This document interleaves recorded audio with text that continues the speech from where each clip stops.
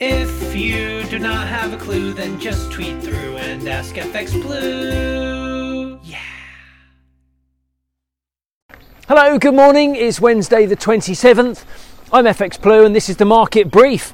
So Andrew Bailey's been on. He was asked about all those government bonds that they bought to add market liquidity back during the pandemic.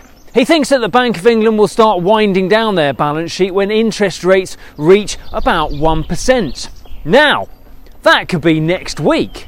Market sentiment just about supports another rate hike at next week's meeting, but with clear evidence that the economy is slowing in the UK now, nobody expects a double whammy of a rate hike and a reduction to the balance sheet like the Fed is expected to deliver in the US. But it is probably the right time to bring the balance sheet into the wider conversation.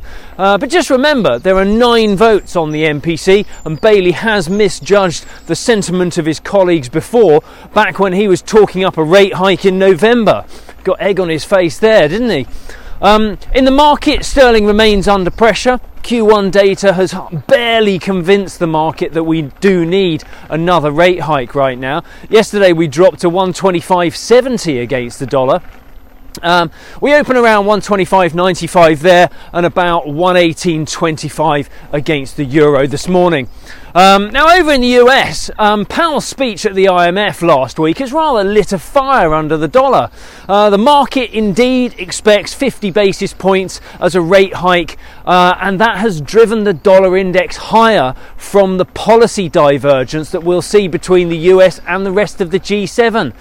The only negative sentiment knocking around right now is from more conservative market commentators who are concerned that 2 consecutive 50 basis point hikes might be a bit too aggressive when coupled with the balance sheet reduction. Aside from that though, it looks like one-way traffic for the dollar right now, and there's none of the stagflation chat concerns floating around as we've seen attached to the UK and Eurozone outlooks. In the Fed we trust. Yesterday the dollar index touched another high for the year. 102.35 is the new high, and euro dollar dropped through the 107 level. That opens around 106.50 this morning. Go on the dollar. That's it from me. Have a great day. Join me again tomorrow. If you do not have a clue, then just tweet through and ask FX Blue.